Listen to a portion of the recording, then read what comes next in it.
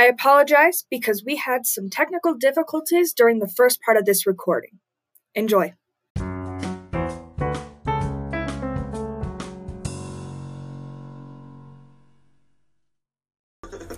Hello, and welcome to Social Discourse. I'm Eli. I'm Em. I'm Preston. And I'm Simon. Today's topic is how should contemporary societies approach transgenderism? Simon, you chose our topic. Why did you choose this? Okay, I chose it out of confusion. One, it's a little echoey, noting. But I chose it out of confusion because I was setting up an event, that's my job here, and I was setting up an event, and it was on transgender speech therapy. I thought, great. That's great. Transitioning must be very hard, and you want to find the right voice to match yourself. But the gentleman who was presenting was a doctor at a reputable hospital nearby. And this doctor was also Orthodox Jewish, which maybe not Orthodox. He was wearing a yarmulke, so he was Jewish. But he gave half the presentation, and it was stressing the importance of acceptance of transgender patients in hospitals. And the whole time I was thinking, I was like, wouldn't this clash with the Jewish religion? Wouldn't this clash with his conservative beliefs? He didn't appear to have any, and I'm not sure if there's anything in the Jewish religion that says that he can't be transgender. But it's something you expect, Perhaps it's a stereotype fault. And so I chose this question to learn more about this new, not necessarily new, but new force in society that has become transgenderism. All right. Em has some history. So there's lots of history, so be prepared for that. So first off, transgender is an umbrella term that describes people whose gender identity does not match their sex assigned at birth. This includes people on the non-binary scale and not just people who go from female to male and male to female. The term transsexual, however, was coined in 1923 by a German doctor. These two terms are not synonymous, though. Transsexual may be used by people who wish to have or have pursued medical interventions. In general, it is just a personal preference on this scale, though. We will primarily probably use the term trans, which can refer to both or either communities. History is abundant with transgender individuals. A few, namely to mention, are the Indian Hiraj. They have been recorded for over 4,000 years. The Israeli Sarazim, or Eunuchs, which have biblical references. And then a specific person would be the Roman Emperor Elagabalus, who lived from 204 to 222 BC, I believe. Therapy began as hormone therapy in 1949 by Dr. Harry Benjamin, advocated for hormone therapy and gender reassignment surgery because he believed that they would be more effective than psychotherapy. In more recent days, we've seen a rise in the civil rights movement specifically for transgender individuals. In 1959, trans woman Christine Jorgensen was denied a marriage license based on her assigned gender at birth. The publicity resulted in her husband being fired. In 1969, the Stonewall riots, which are credited with sparking the modern gay rights movement, which was led by a group of trans women. In 1976, a New Jersey Supreme Court case entitled MT versus JT ruled that a transsexual person may marry on the basis of their identity. In 1993, we have the Minnesota Human Rights Act, which banned employment discrimination on the basis of identity. Also in 1993, trans man Brandon Tina is raped and murdered, which prompted a national movement to incorporate anti-transgender hate crimes into future hate crime legislation. In 2009, Matthew Shepard and James Byrd Jr. Hate Crimes Prevention Act was set in place, which allows federal investigation of bias-motivated crimes based on gender identity when the local law enforcement fails. Also in 2009, an executive order banning gender identity discrimination in the executive branch in employment decisions was put in place. Just to mention a few of the steps back that we've taken, in 1999, in a Texas Fourth Court of Appeals case entitled Littleton versus Prange, they rejected MT versus JT in a medical malpractice lawsuit in which they refused to recognize Littleton's marriage as legitimate. Littleton was transgender. 2001, Janel Gardner's inheritance case in the Kansas Supreme Court refused to allow the trans woman, Janel Gardner, to inherit her husband's property since they viewed her marriage as invalid. In 2007, the Employment Discrimination Act was stripped of trans protection. This was restored in 2009, though. When we focus on transgender treatments, specifically medical and surgical therapies, these are often termed as gender-affirming therapies and involve hormones, hormone blockers, and surgical techniques. This should not be mistaken, though, as they also require the regular doctor, dentist, and therapist visits of everyone else. Gender-affirming hormone therapy is usually the first step of transitioning medically. What is the role of gender identity in a contemporary society? I think gender identity hasn't taken a new shape necessarily. We've always had this idea that your gender identity affirms whether or not you get to do specific things, but we see everyone doing everything, and so I don't think that any specific kind of gender identity has taken on a new role, but rather I think we've just generalized the roles of gender identity, so women can be CEOs and men can be stay-at-home dads, and everybody in between can do all of those jobs too. I think when it comes to gender identity, it's always contextual on the society that you live in.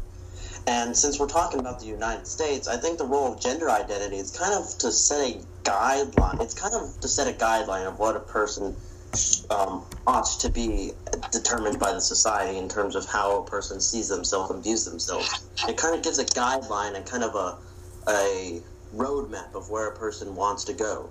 If it's kind of like attributing the identity and the label to oneself, but you can still do other things that are outside of that roadmap, but it gives you kind of it's always a guideline. A lot of people like having organization in their lives, and having that identity helps them figure out what they want to do. See, I disagree, actually, Preston.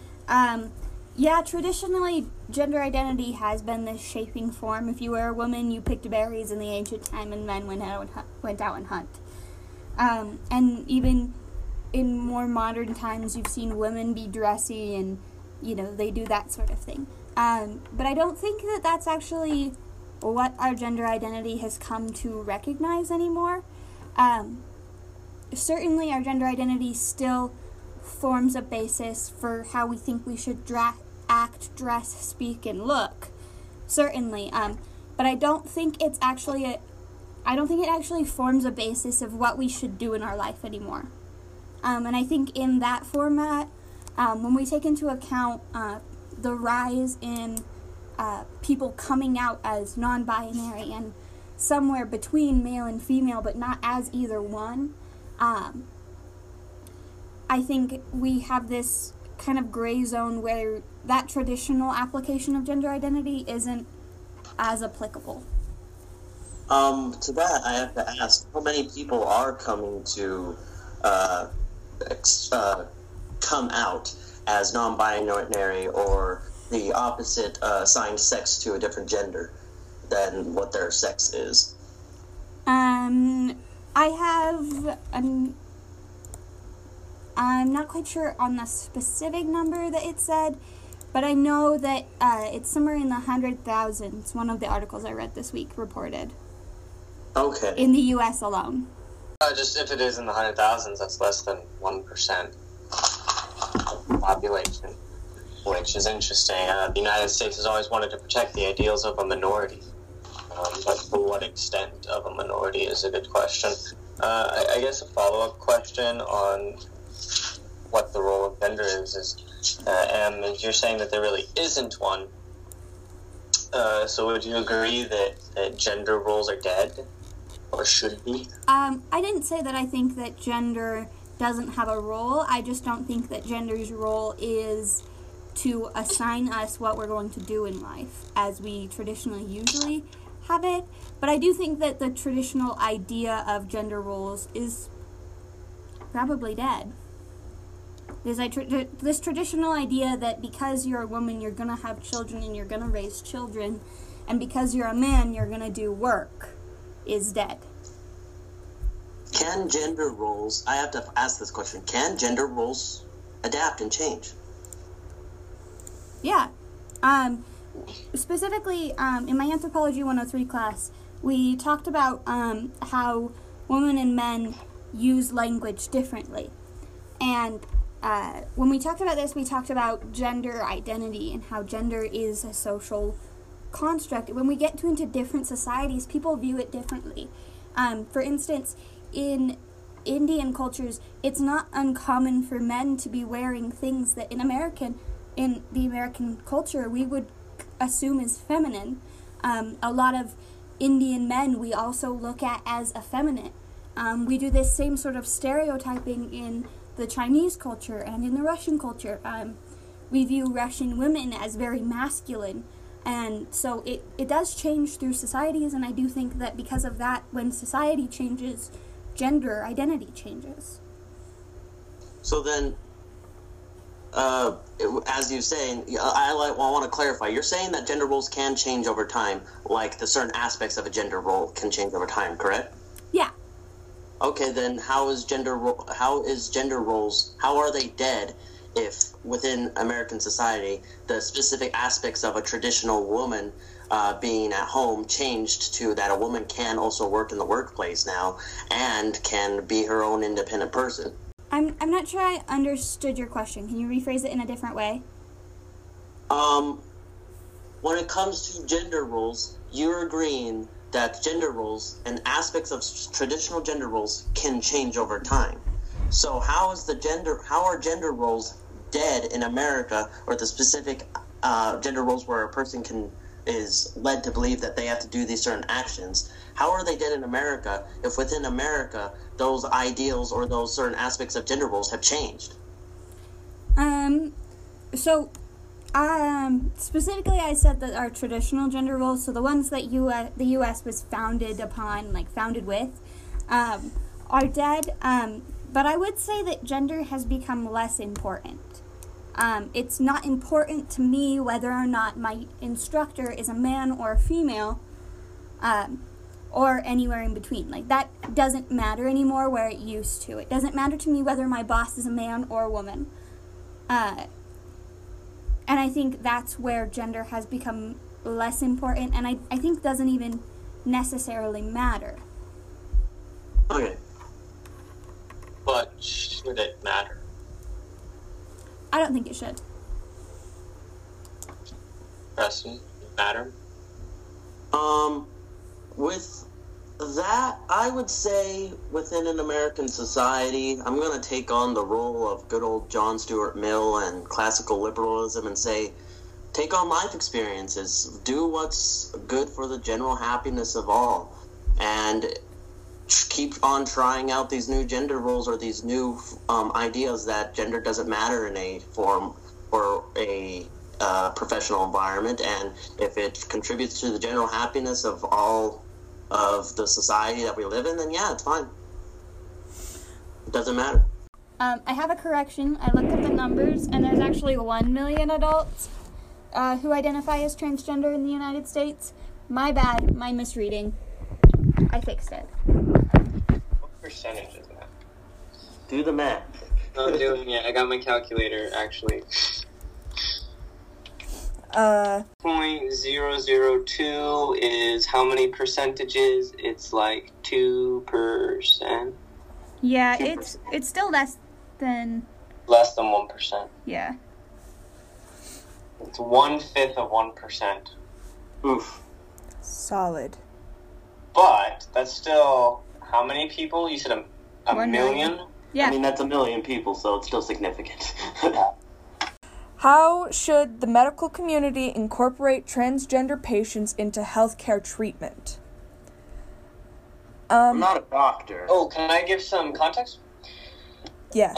One thing that this doctor brought up was the paramount necessity of having all your different identification available to the doctor, like your birth certificate, your driver's license, your ID card, because your gender identity might be different on all three for some reason, or like they're outdated or something like that. And so it's very important that they have all of that into account in order for them to make a accurate diagnosis.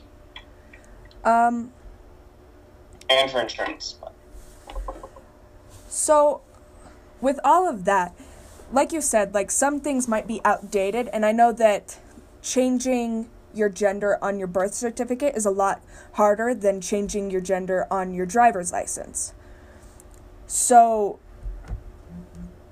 with that being said, like the medical community, it should just be like plain and straight out said that like on any sort of forms that they have to fill out, just going into some random clinic for a checkup, it should be on all sort of forms that are filled out, like what is your gender identity, what is your birth sex, just because like the way that things are worded on like patient forms and everything, people just say this just says sex, but my gender is, or I have medically transitioned into a different gender. It's complicated to get all of this information without being able to actually write down all of the information. So, like, I think the forms should just more be, like, open and more informative for the doctor so that there's no guess and check for the patient or the doctor.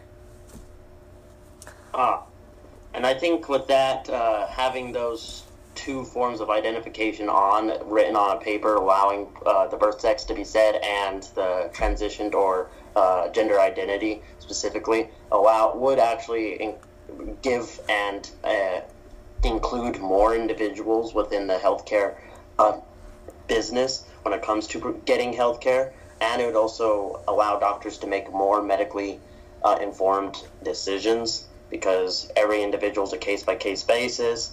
And with that, I would say that the medical community should start trying out these processes to see whether or not doctors do get or have more medically informed decisions, because this process hasn't been entirely tested out thoroughly within a society.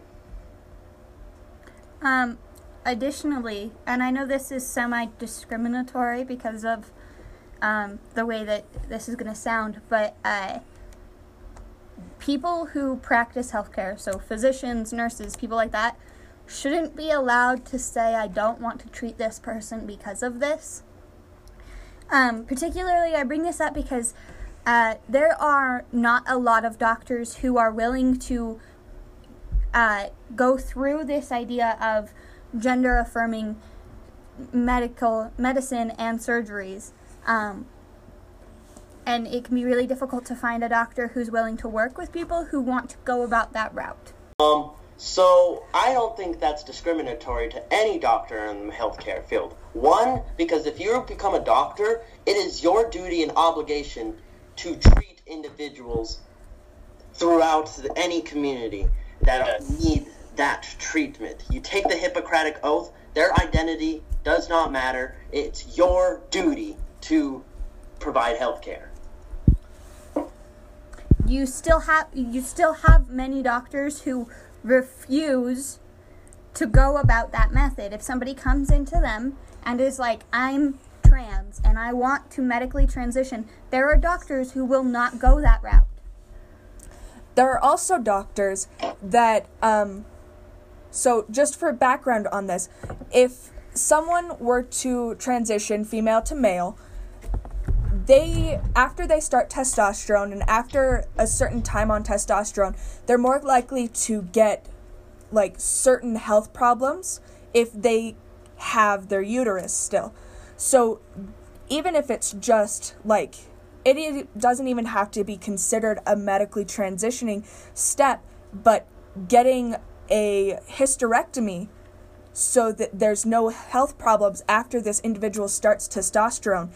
Doctors have been, like, since this patient is trans, there have been known cases of doctors going like this, no, I will not perform this hysterectomy on you because you're trans.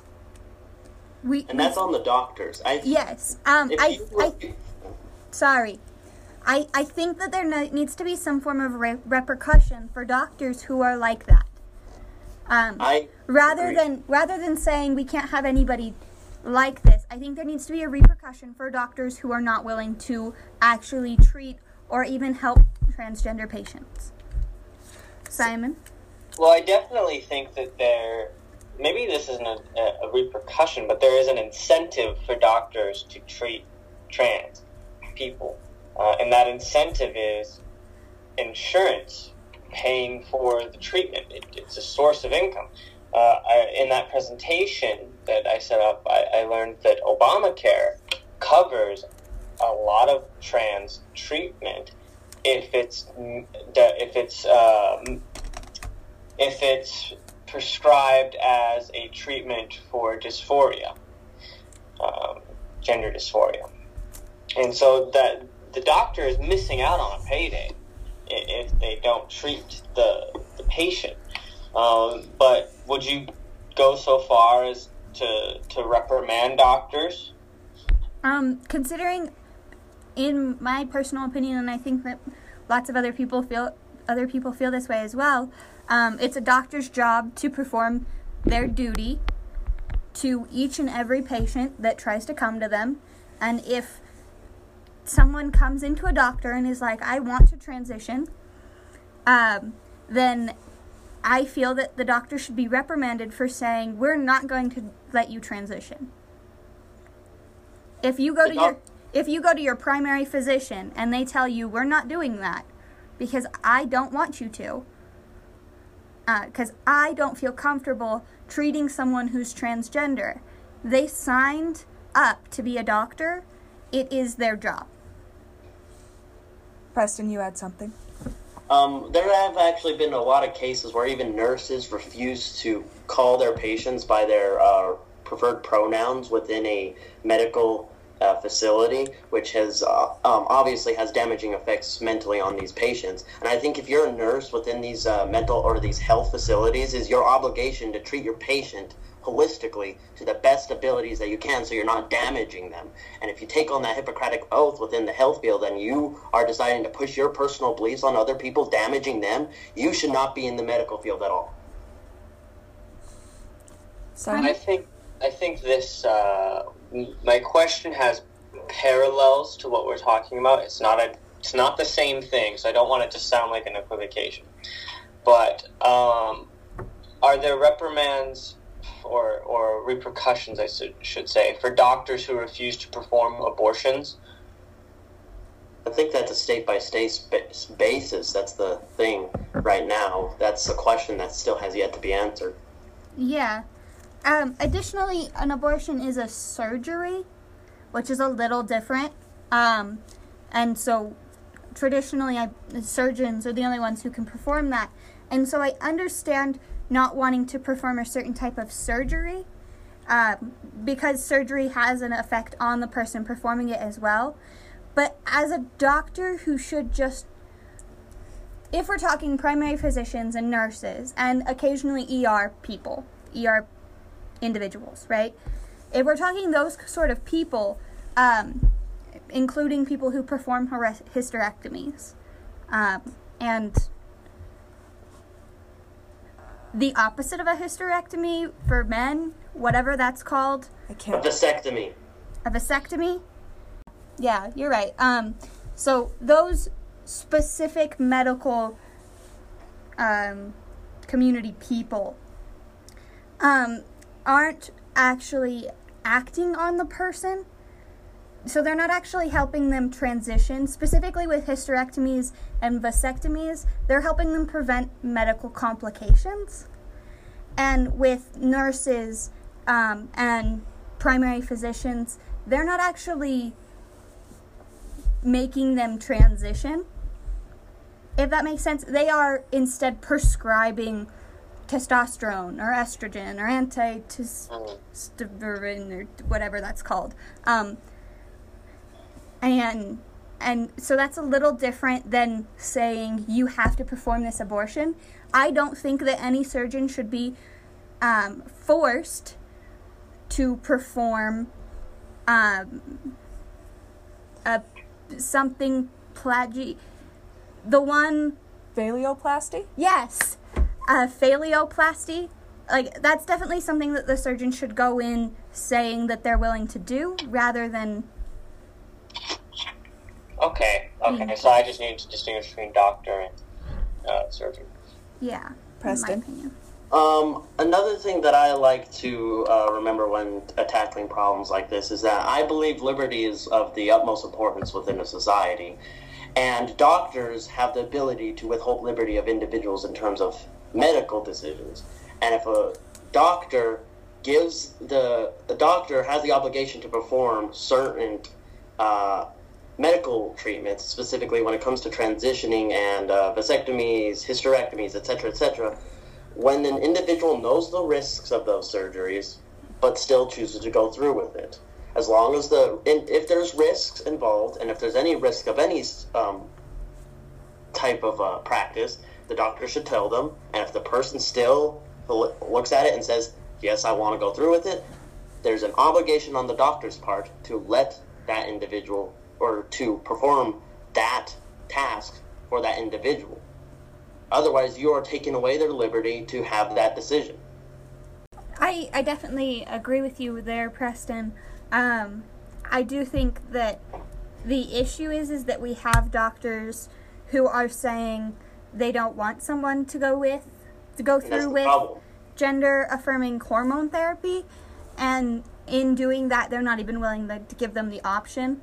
And I think that's the big issue, is there's no sense of options in transitioning medically oftentimes.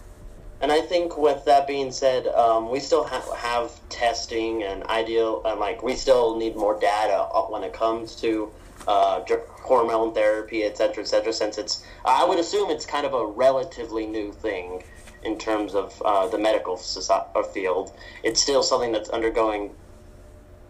Hormone therapy began in 1949, so it's almost 100 years old. It's still being tested, it's still being perfected within the medical community. Everything's always being perfected. But with that being said, I think we should continue letting individuals go through with this process to see whether or not their life experiences, or that this life experience betters them and betters their happiness overall for them and the overall community. Yeah, and it is really, I don't want to call it a guessing game, but it is kind of a guessing game. Because life is always a guessing game. Well, specifically with gender-affirming therapy, you have to find the right balance of the hormone. So you have to find the right amount of testosterone. And transgender females actually have to take an transgender males have to take an anti-estrogen. And it's really finding this correct balance that isn't going to throw their body completely off whack. So it is experimenting, but it's experimenting with the individual. And the individual has to know that that's the process taking place, and as long as they know that and they go through with it, it's fine. It's morally acceptable. Mm-hmm. Simon? Two things. One, when you talk about, was it trans males need to take an anti-estrogen thing? Yeah. I just think of Bob from Fight Club. Is that basically it? That's actually a really good example, actually, because with a person's body, that's basically what the guessing is when taking hormones, because if someone takes too much of a hormone, it ends up being your body overcompensates and it goes like this: oh shit, we need to make the other hormone quick. So if a trans male, for some odd reason, decides to double up on their testosterone dose because they don't feel that the testosterone's doing anything quick enough, that actually has a negative effect where it turns that their body goes like this: oh shit, there's too much of this, we need to overcompensate. So their body overproduces estrogen, making them more feminine.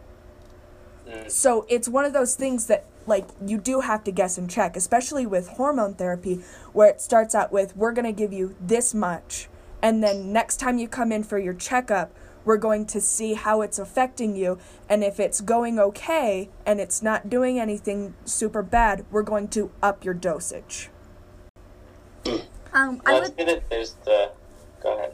I just was going to say that I would note that it is actually transgender women who have to double up. They have to take an anti-androgen, which decreases testosterone, and then estrogen, which induces, estrogen production. Because testosterone is insanely aggressive when you add estrogen. So you add a little bit more estrogen, and testosterone in men will just rocket. So they have to take those two things. I just wanted to correct myself, sorry. That's interesting. That's good. There's the check mechanism. The other half of the presentation was done by a surgeon who specializes in operating on the throat in order to transition someone's voice. And he says that the procedure, if you're a trans woman, for example, he says the procedure involves scarring the larynx, but once it's scarred to a certain point, you can't undo it. So it's very much a fine line. And he played a recording of before and after, and it was truly remarkable what he's been able to do for some patients. That is relatively new, and from my reading, actually not that all common. I think that doing that is about as common as phalloplasties. For, if you don't know, a phalloplasty is for a female to male transition, and they basically take tissues and they create a penis. Right. So those aren't very common at all. Those are very common with people who have terrible, terrible bottom dysphoria.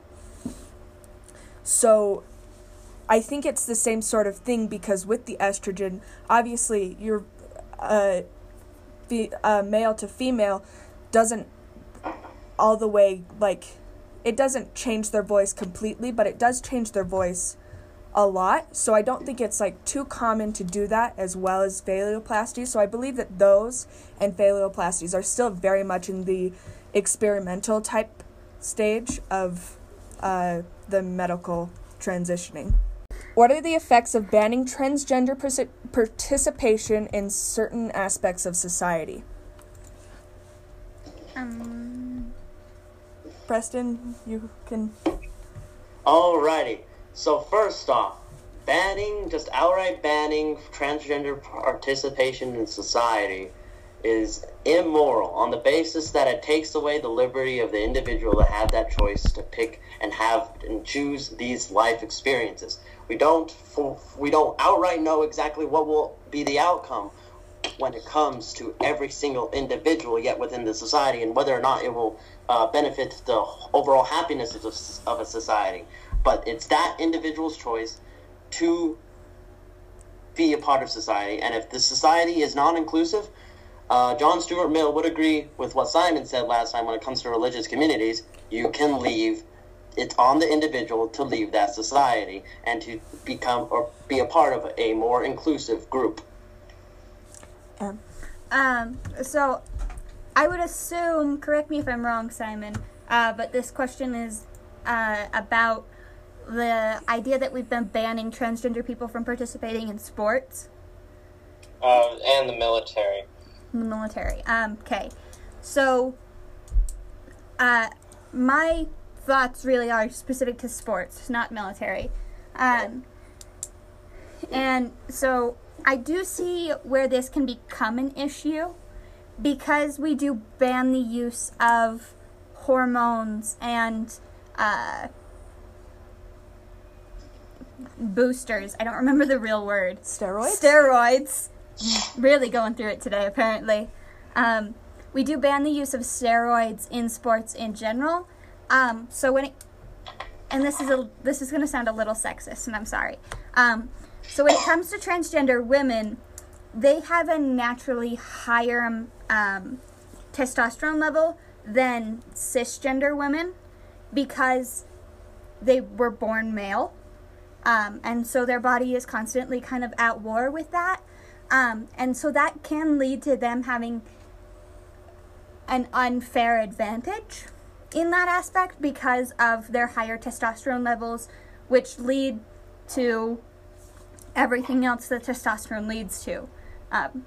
We see this in the difference between males and females already, and that's why we don't play sports together usually, like professional sports. We don't typically have professional sports where males and females are competing against each other or with each other. But on the aspect of transgender males, I do see that as being pointless because most transgender males, one, aren't going to actually want to compete with other males, and to feel that they are lesser because of it. My own roommate is transgender and takes testosterone, and they used to be amazing at hockey, like national champion at hockey, and now they won't even think about joining the male hockey team because that is the team that they would have to join. And they won't even think about it because they're like, I'm a twig.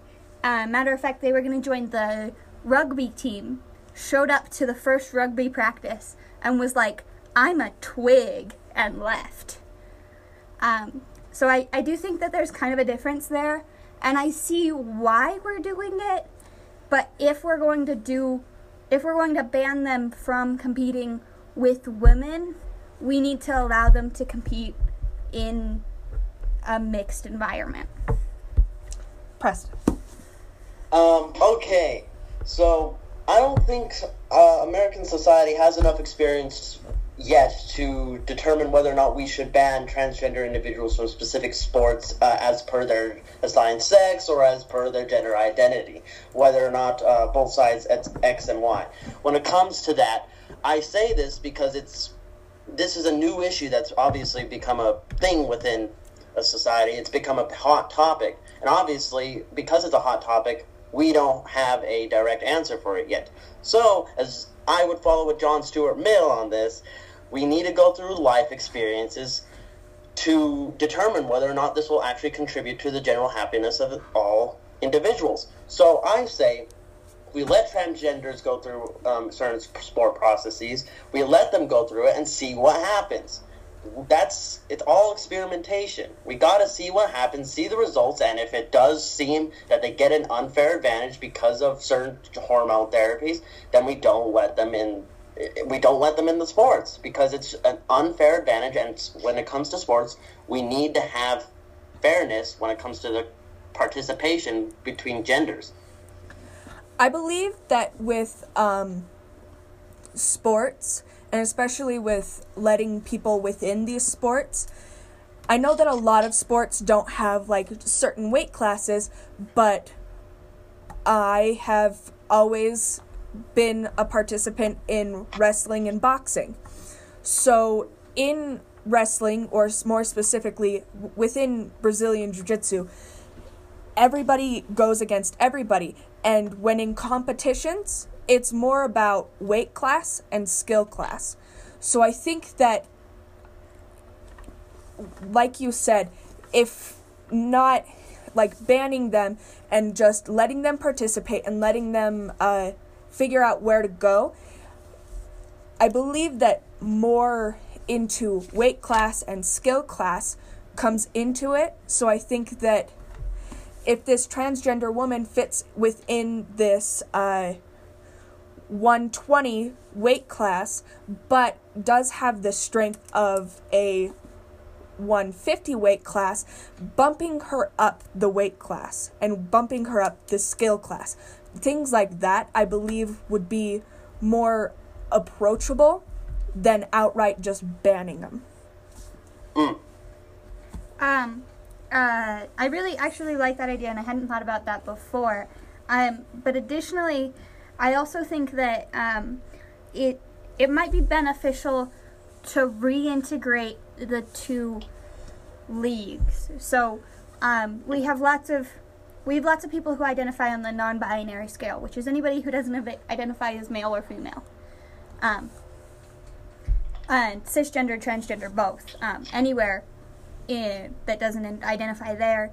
And I think reintegrating the two by weight class or skill class or by some measure of degree would be beneficial, because even I personally, I identify as non-binary, and I used to love doing gymnastics and dancing and cheerleading, and I don't feel like I can do that anymore because dancing and gymnastics and cheerleading is a girl thing. And so while I'm fairly happy with the way I look and the way I feel, my participation socially is blocked because it's a girl thing. You're only going to get girls in a dancing class. And that's obviously not necessarily completely true, but it's the general rule of thumb. And so I think reintegrating people within sports, so making it a girls and boys soccer team based on skill or weight or whatever, would be beneficial. Banning the transgender society from anything else, like anywhere else in society, is stupid. Banning transgender people from the military is absolutely idiotic, and that's all I have to say on that topic. We can move on. I think, like I said, go through with the experiment, see what happens, and if it turns out it doesn't work and it doesn't produce general happiness, and it's actually more problematic than being good, then yeah, ban them. That's just, it's experiments. See what happens. Is there a viable process for incorporating transgender acceptance into conservative or reluctant institutions? It's not up to them. That's what I say. It's not up to them whether or not a transgender individual participates in society. Sorry, that's just a simple... Right. But I think you're not addressing the question. It's not... We're trying to focus this on the institutions, not the society. But it's whether or not they can participate in the institutions. So, what is a good way to or is there an effective mechanism other than just dialogue of incorporating more transgender inclusivity in places like churches or the military or sports or stuff like that? Go ahead. So in my honest opinion, I think the way that we're going to have to go about gaining transgender acceptance in general is through further research. So researching transgender, like where transgenderness originates and when somebody becomes transgender. and if there's a time when someone becomes transgender. In addition, also educating people about what transgenderism is, because we all know someone who thought that transgenderism was a really expensive kink. And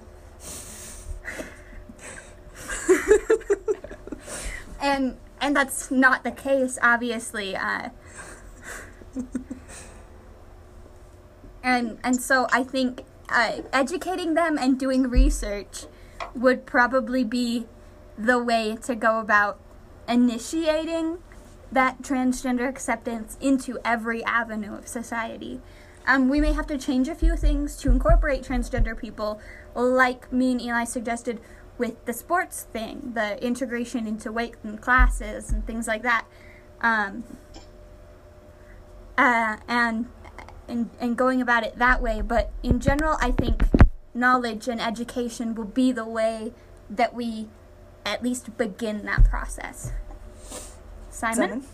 Oh, right. I just wanted to clarify. It sounds like you're not necessarily advocating for the research, but the optimal conclusion of the research. And so I think a good parallel to that would be we need to do similarly to how neurological research indicated that bumps on the skull don't actually mean anything about white people or black people, then that same research method and conclusion needs to be derived in a similar fashion for the trans community. So it sounds like you're advocating for more of the optimal outcome rather than the research, but I'm not entirely sure. We don't know what the outcome is going to be like. Well, no, and I do think just more research needs to be done into, like I said, why people are transgender. Lots of people, transgenderism used to be considered a mental illness, and now we're kind of integrating out of this idea that transgenderism is a mental illness. And so I think there needs to be more research on why people are transgender and what makes people transgender.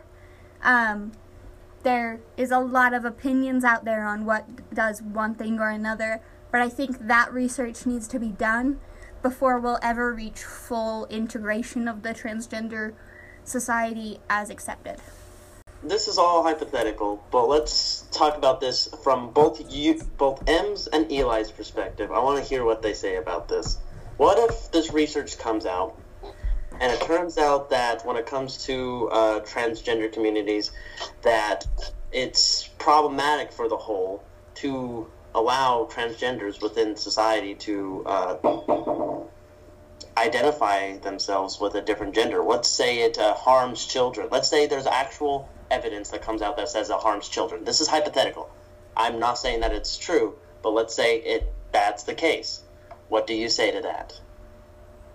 Are you telling me that there's research that's going to come out that says No, I said hypothetically. No, listen.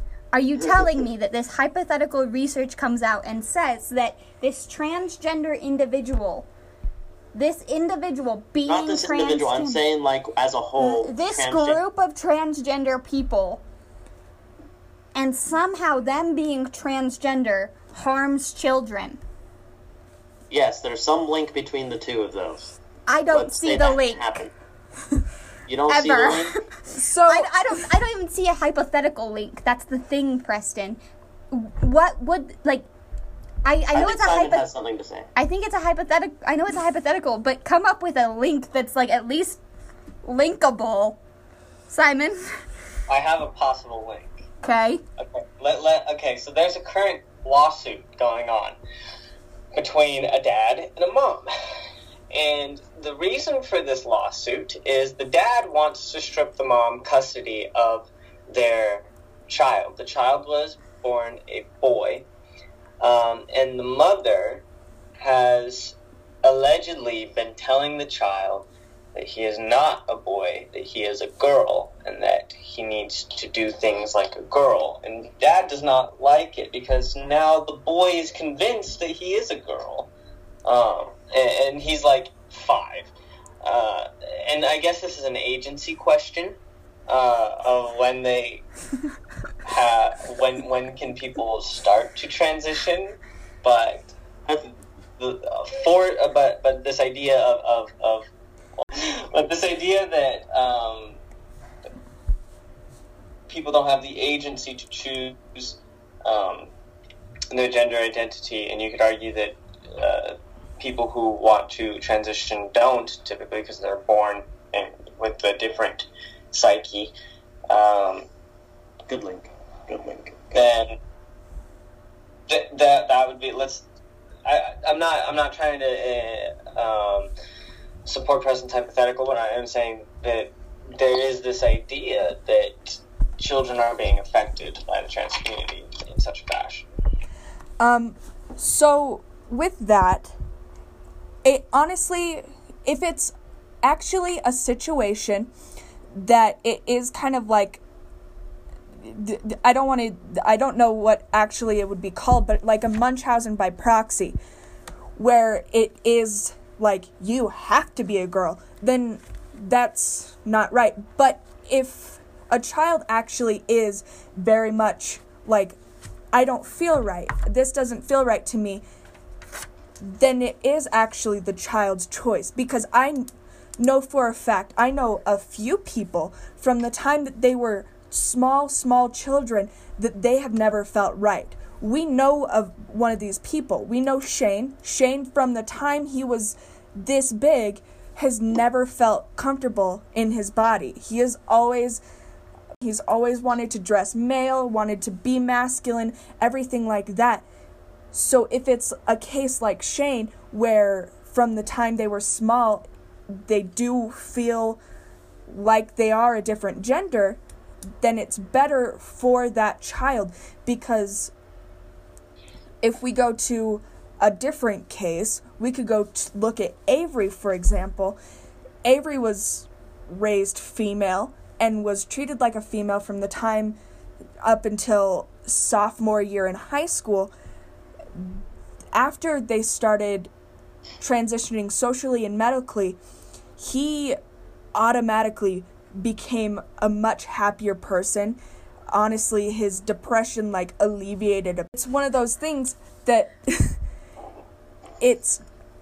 honestly depends on the person. So I don't know where I'm going from this. Preston, since you're being violent about it. Okay.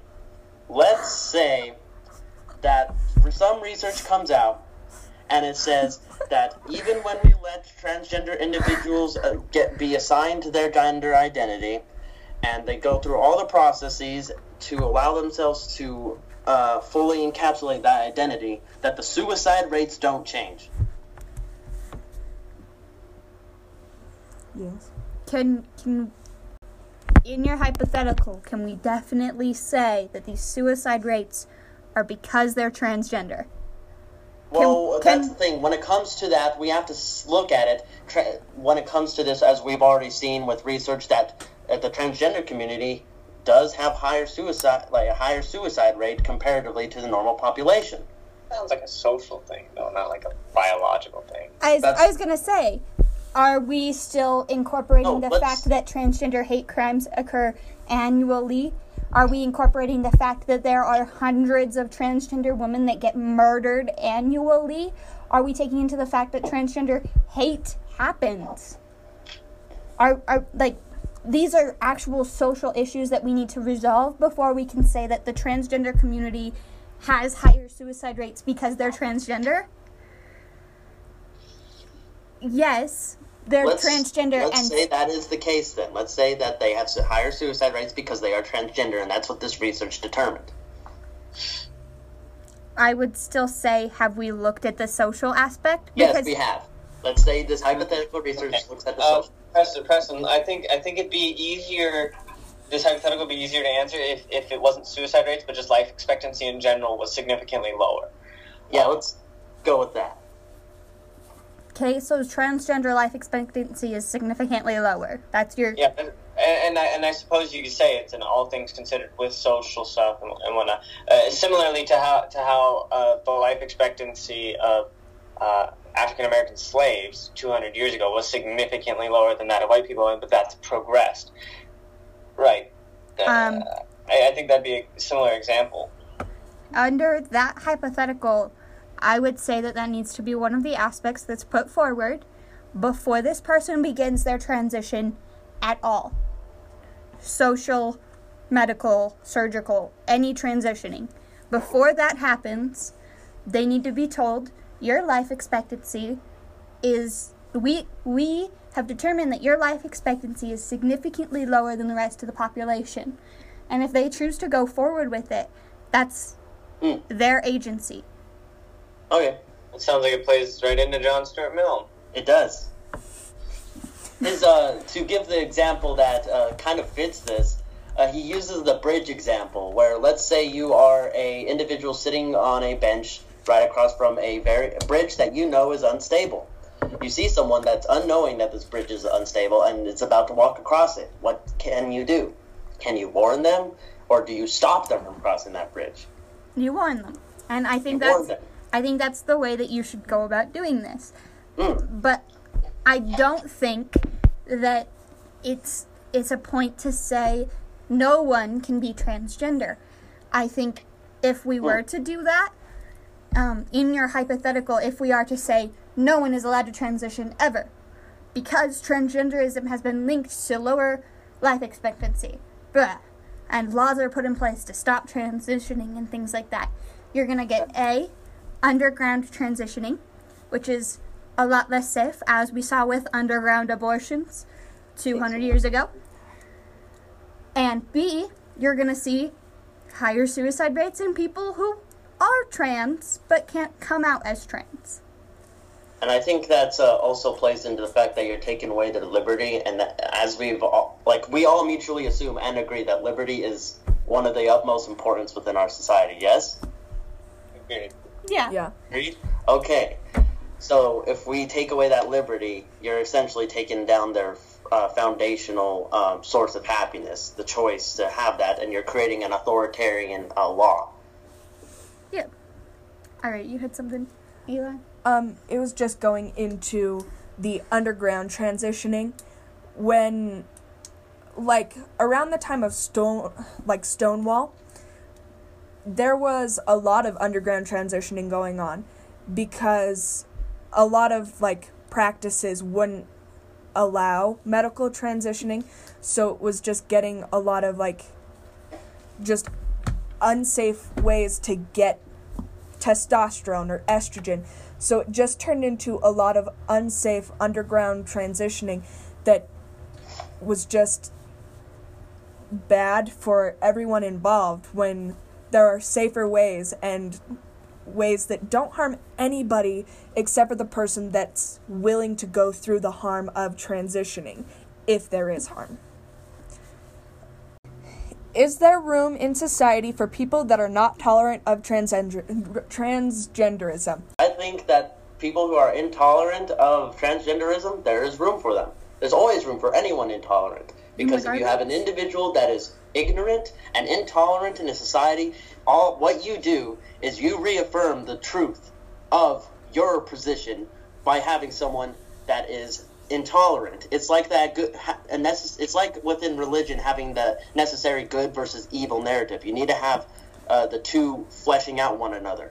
And also, when it comes to intolerant individuals and intolerant positions, John Stuart Mill would say that having those individuals within society and allowing their opinions to take place allows you to, one, reaffirm your truth, and two, there might be elements of truth within their arguments that you can take in and strengthen your own argument with. I think I agree with Preston, but for a different reason. I think that basic economics will play themselves out. So if a company, for some reason, chooses to not hire, redheads, then they're losing out on all that talent, and they're losing out on the capital that they could gain. And I think the same will be true for people who have transitioned. If a company just decides not to hire them, with certain exceptions, that they're going to lose out on market resources. I just wanted to add that while having a controversy, the other side is helpful. I think that it would only act as a furthering or a proponent of educating and making known the truth of transgenderism, whatever that may be as research comes out. But I think that is truly what that other side would do if we do have people not tolerant of transgenderism. I would like to say, though, that I don't think society has any place for people who are violently not tolerant of transgenderism. Sorry, I have to ask, what do you mean by violently intolerant? You have to define that. I don't think that it's right that people think that because a woman is trans or a man is trans that they can kill them. Or that anti-transgender hate crimes go unsolved the majority of the time. I don't think that those things are right, and I don't think that people who commit those crimes have a place in society at all. Right. I 100% agree. As long if they act out and harm another individual, then that's them interrupting the liberty of another person and inherently killing them. And within that being said, they have no place within a society or within society, and the government and or society can put sanctions on those individuals and take them out, or not take them out, but put them in prison. To add on to what I was about to say, the reason why I think that another reason why I think that these intolerant individuals who can express their opinions within the society and can voice their opinions as loud as they want to, as long as they're not hurting another person, I believe there's room in our society, because if you take away their right to say what they want, you are taking away their liberty and their freedom of speech. And we can't just be, you guys get to do what you want, or say what you want, but you guys can't. That's inherently just discriminatory against the other side. Right, and it's not just freedom of speech for the sake of freedom of speech. It's freedom of speech for the sake of freedom of thought, freedom of expression, freedom of being. I have to agree. Just because there will always be people that always have their opinions. There's still terribly racist people, but the majority of people aren't going around lynching black people just because there are racist people. So it's just one of those things that while people can have their own opinions and everything, as long as they just stay as long as they just stay opinions, as long as they don't become violent with them, as long as they don't start harming another person because of their opinions, everybody's allowed to have their own opinions. As long as they don't drive a car through a crowd. So I think that we could actually kind of bring this back to what we discussed last week with religions having their own thought until they're discriminatory. I think that there's room in society for people who have these own thoughts, who are racist, sexist, anti-LGBTQ+, as long as they don't lead to discriminatory acts. And I know that you mentioned in Simon that if this person is like, I'm not going to hire these transgender people, that they lose out on that. But I think that that's also wrong. That's still discrimination in the workforce. And so I think people being able to verbalize these thoughts and be like, I don't agree with the way that this is okay, but I don't think that it should ever lead to discrimination. And that's where I think their position is. They're a position of thought, but I don't think it should lead to a position of action.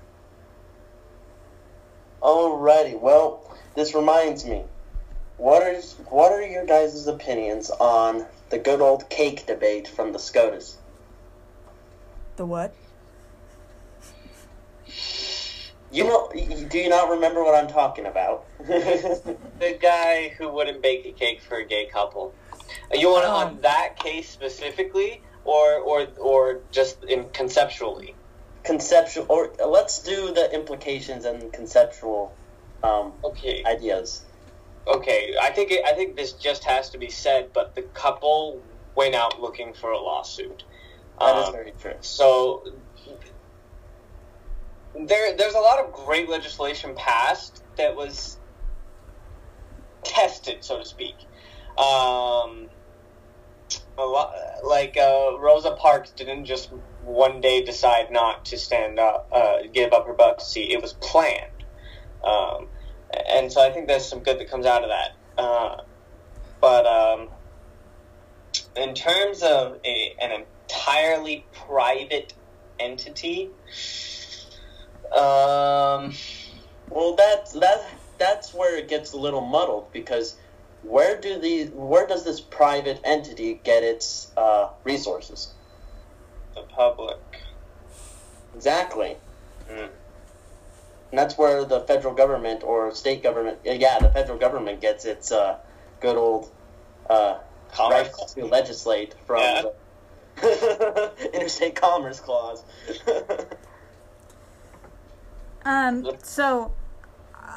Controversial opinion here, all things considered. I am a member who benefits from that Supreme Court case.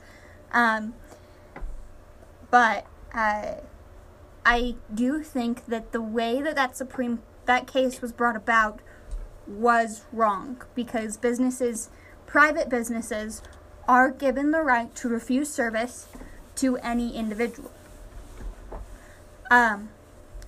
Granted, that specific case was based on a personal bias and a personal discrimination.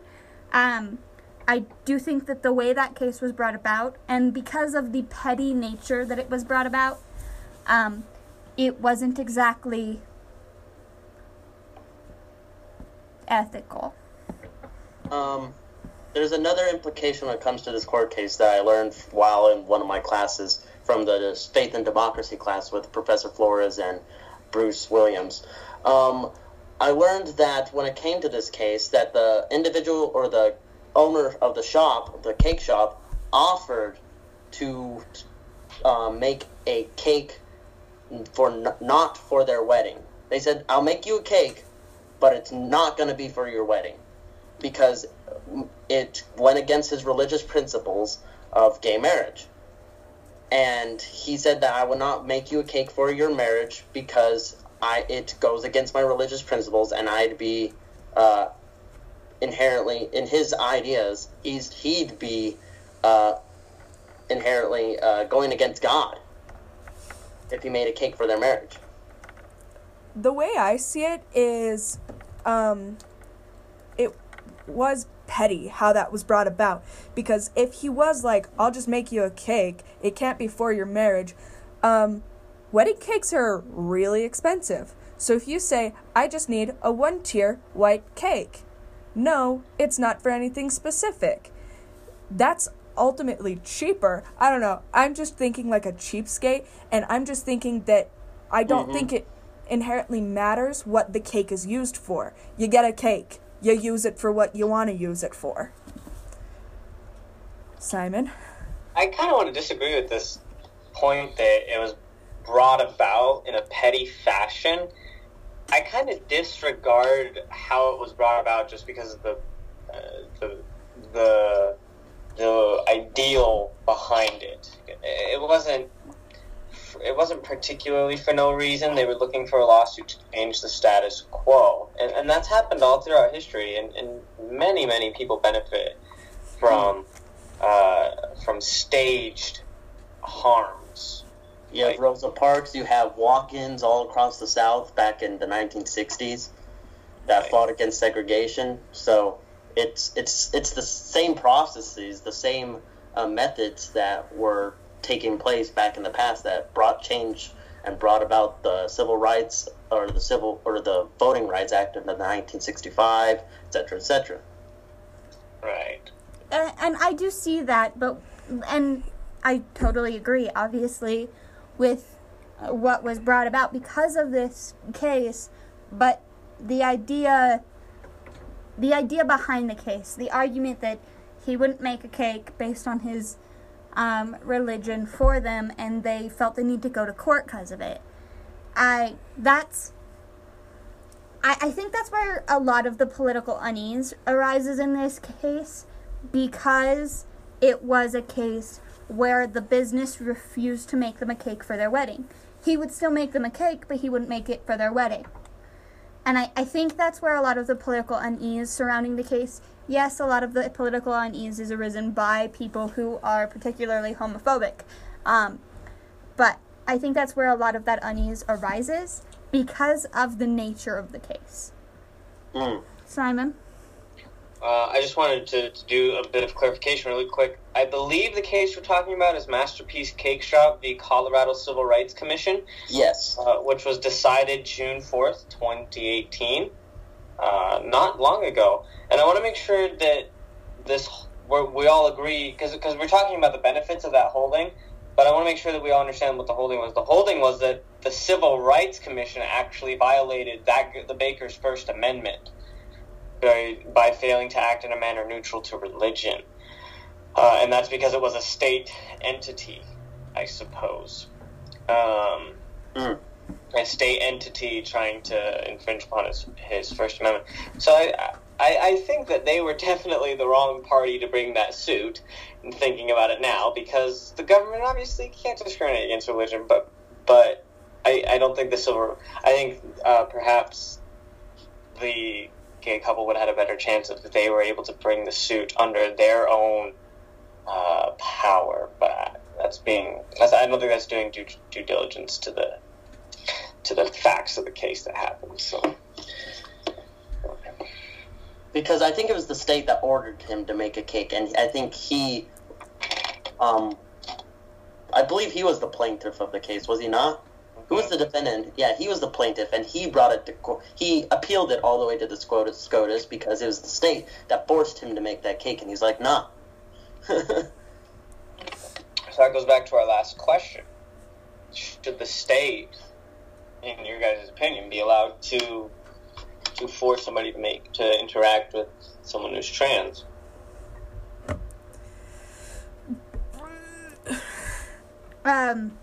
So, in my opinion, when it comes to this idea of business versus the individual, there is a difference. I don't think that the state or the government should be able to enforce or even force someone to do business with somebody else, because there are other places where they could get their business. It goes back to this economic principle you're talking about, Simon, when they're hiring someone. Yeah. And while I do believe it's wrong to not hire someone because they are trans, I don't think that telling someone they have to do business with this person because they are trans is right. Because that transgender person or couple or individual could definitely go to a different business and find business there. And I think that's where this particular case we're talking about and on an individual level kind of differs. I think that's a very good distinction. I do want to also make a comparison to exactly what you're saying, though, but rather on an issue of gender, it's an issue of race. Think the Supreme Court, Heart of Atlanta Motel v. United States, where the court ruled that the Heart of Atlanta Motel cannot discriminate against black people. They can't choose not to serve black people because that disrupts interstate commerce. I think that the Constitution's actually laid out for businesses to have to sell and interact with people on an interstate level. But on a state level, I suppose that what you just said, Em, is going to be the norm until legislation is passed, and I do believe legislation will be passed, similar to the Voting Rights Act of 1965 and the Civil Rights Act of 1960.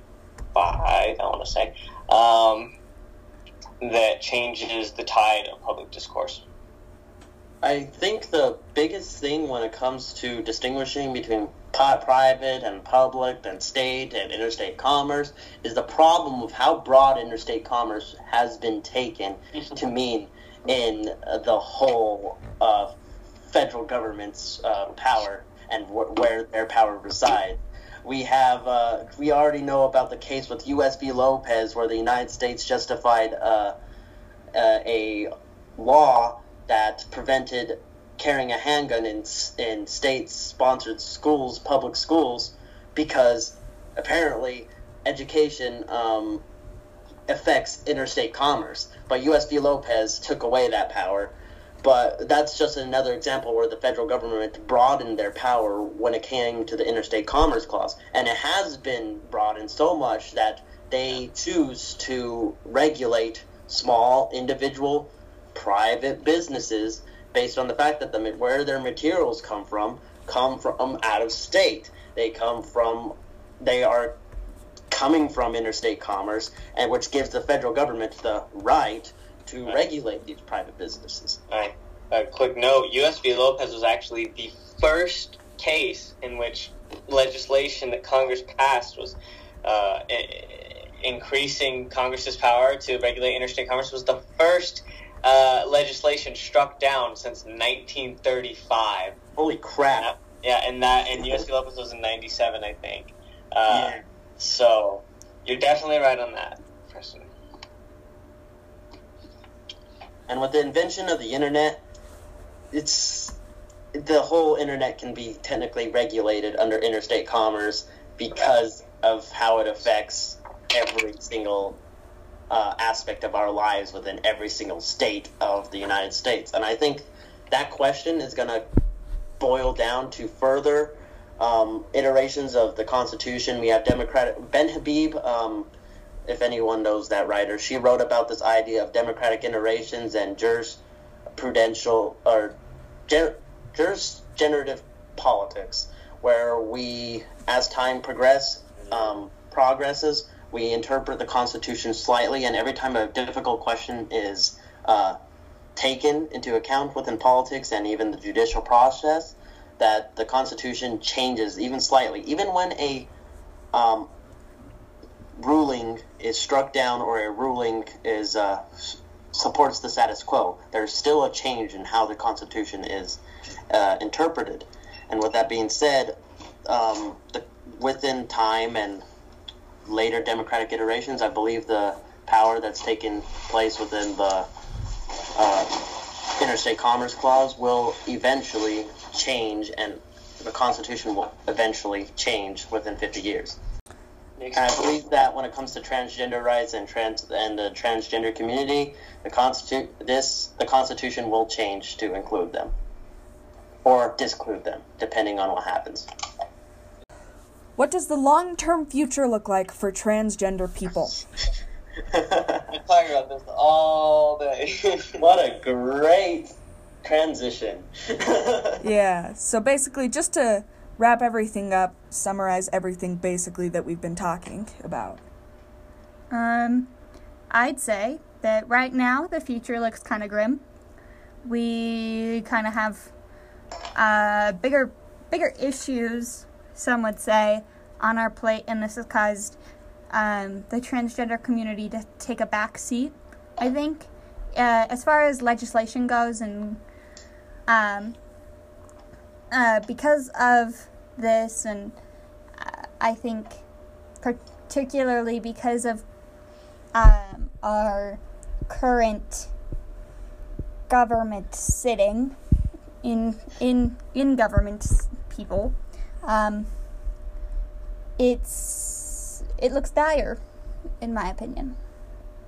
I would be careful with using the wording that the transgender community is taking the backseat, because obviously when it comes to Donald Trump and this entire presidency and this whole shit show with the Trump administration taking place right now, there's going to be a significant change when it comes to this next election. Either the American people are going to reaffirm Donald Trump, or the American people will go back to the Democratic Party and elect whoever's part of that nomination process. And I don't know whether or not the Democratic Party will focus on transgender individuals, because right now that's unclear. I do agree that is unclear with how focused they are on impeaching Donald Trump and the environment at this point in time. But I would say that the future looks better and brighter than it did 50 years ago. On government, I kind of want to push back that there's not a lot of hope in government at this point too, just because the House has a majority for one, and that's that is one that I would argue that is the most powerful branch of government. It comes first in the Constitution for a reason. And secondly, to respond to Preston's question on whether or not that the Democratic Party will acknowledge the trans issue, certain members have. Elizabeth Warren is definitely a huge advocate, and she is definitely being pro-generative in her inclusivity. The whole Latin X movement behind, and she did an interview with somebody. It was the group is called Black WM XN. I'm not sure how you say that. So there's definitely the Democratic Party is definitely focusing on this issue to some extent, but it might just be all vote pandering, to be honest. But I want to be careful in making a prognostication, and I think we all have been, because, and Preston, I'm going to need you to refresh my memory, but there's this idea of looking at history as in things were always supposed to go that way.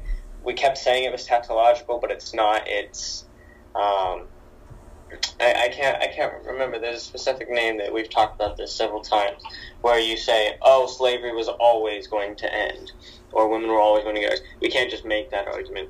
And I think this goes back to what we were saying earlier about inclusivity, where more research will come out and more findings, and perhaps even more legislation will be tested. And that will dictate how society is in a very scientific fashion. So, the future is happening. There's activism. I believe I agree with you. And when it comes to this future, you have this activism, and with activism usually does come progress towards a specific community. And that's why I am going to predict that the future for transgender individuals will eventually be bright. I'm not going to say it's going to be immediately bright, but I'm going to stay as a historian, and I'll agree with Simon that history is not tautological, and it won't always happen. There are always nuanced changes, and there's always a possibility that we could backslide. All right, and to bring this to a more micro level, when I was thinking of this question, I was thinking, I don't know anyone in their 80s who's transitioned. But is that something that we can expect to start seeing? I honestly think that it is something that we're going to start seeing. Just like the fact that you don't see a whole lot of old gay couples. But, you see more and more that these two ladies in their 70s just got married. And they were like, we've been together since we were teenagers. That type of thing. So I think it's more of, we're going to see more people transitioning. And we're going to see an older generation that is, transitioning and becoming more comfortable in their skin. Just because it is a more comfortable society now. I don't know. I don't like thinking about the future. The future makes me anxious to all hell. But, there's this song by Kimya Dawson. It's called Utopian Futures. And it's honestly the most perfect world that we can think about. And there's this line in it that I always think about when talking about, transgender issues. It's here where the children grow with names they chose and genders all their own. Here where we celebrate each other. So I believe that if we were to go and have this future in the best possible mindset, in my, like, the way I see it, is it would be like that. The future would be like that Kimya Dawson phrase, where everybody's just comfortable with who they are and everybody's just proud of each other. I know it's probably not going to happen in our lifetime, but I can hope that can happen. Well, we're a very fast generation. Indeed. Any final words? I think that right now the future looks grim, but I can at least hope to be an optimist and hope that the future will look brighter in a few years. Aw. You can hope to hope. Hope to hope. Hope to hope. Well, this has been our conversation, and this has been Social Discourse. I'm Eli. I'm Em. I'm Preston. And I'm Simon. We'll see you next week.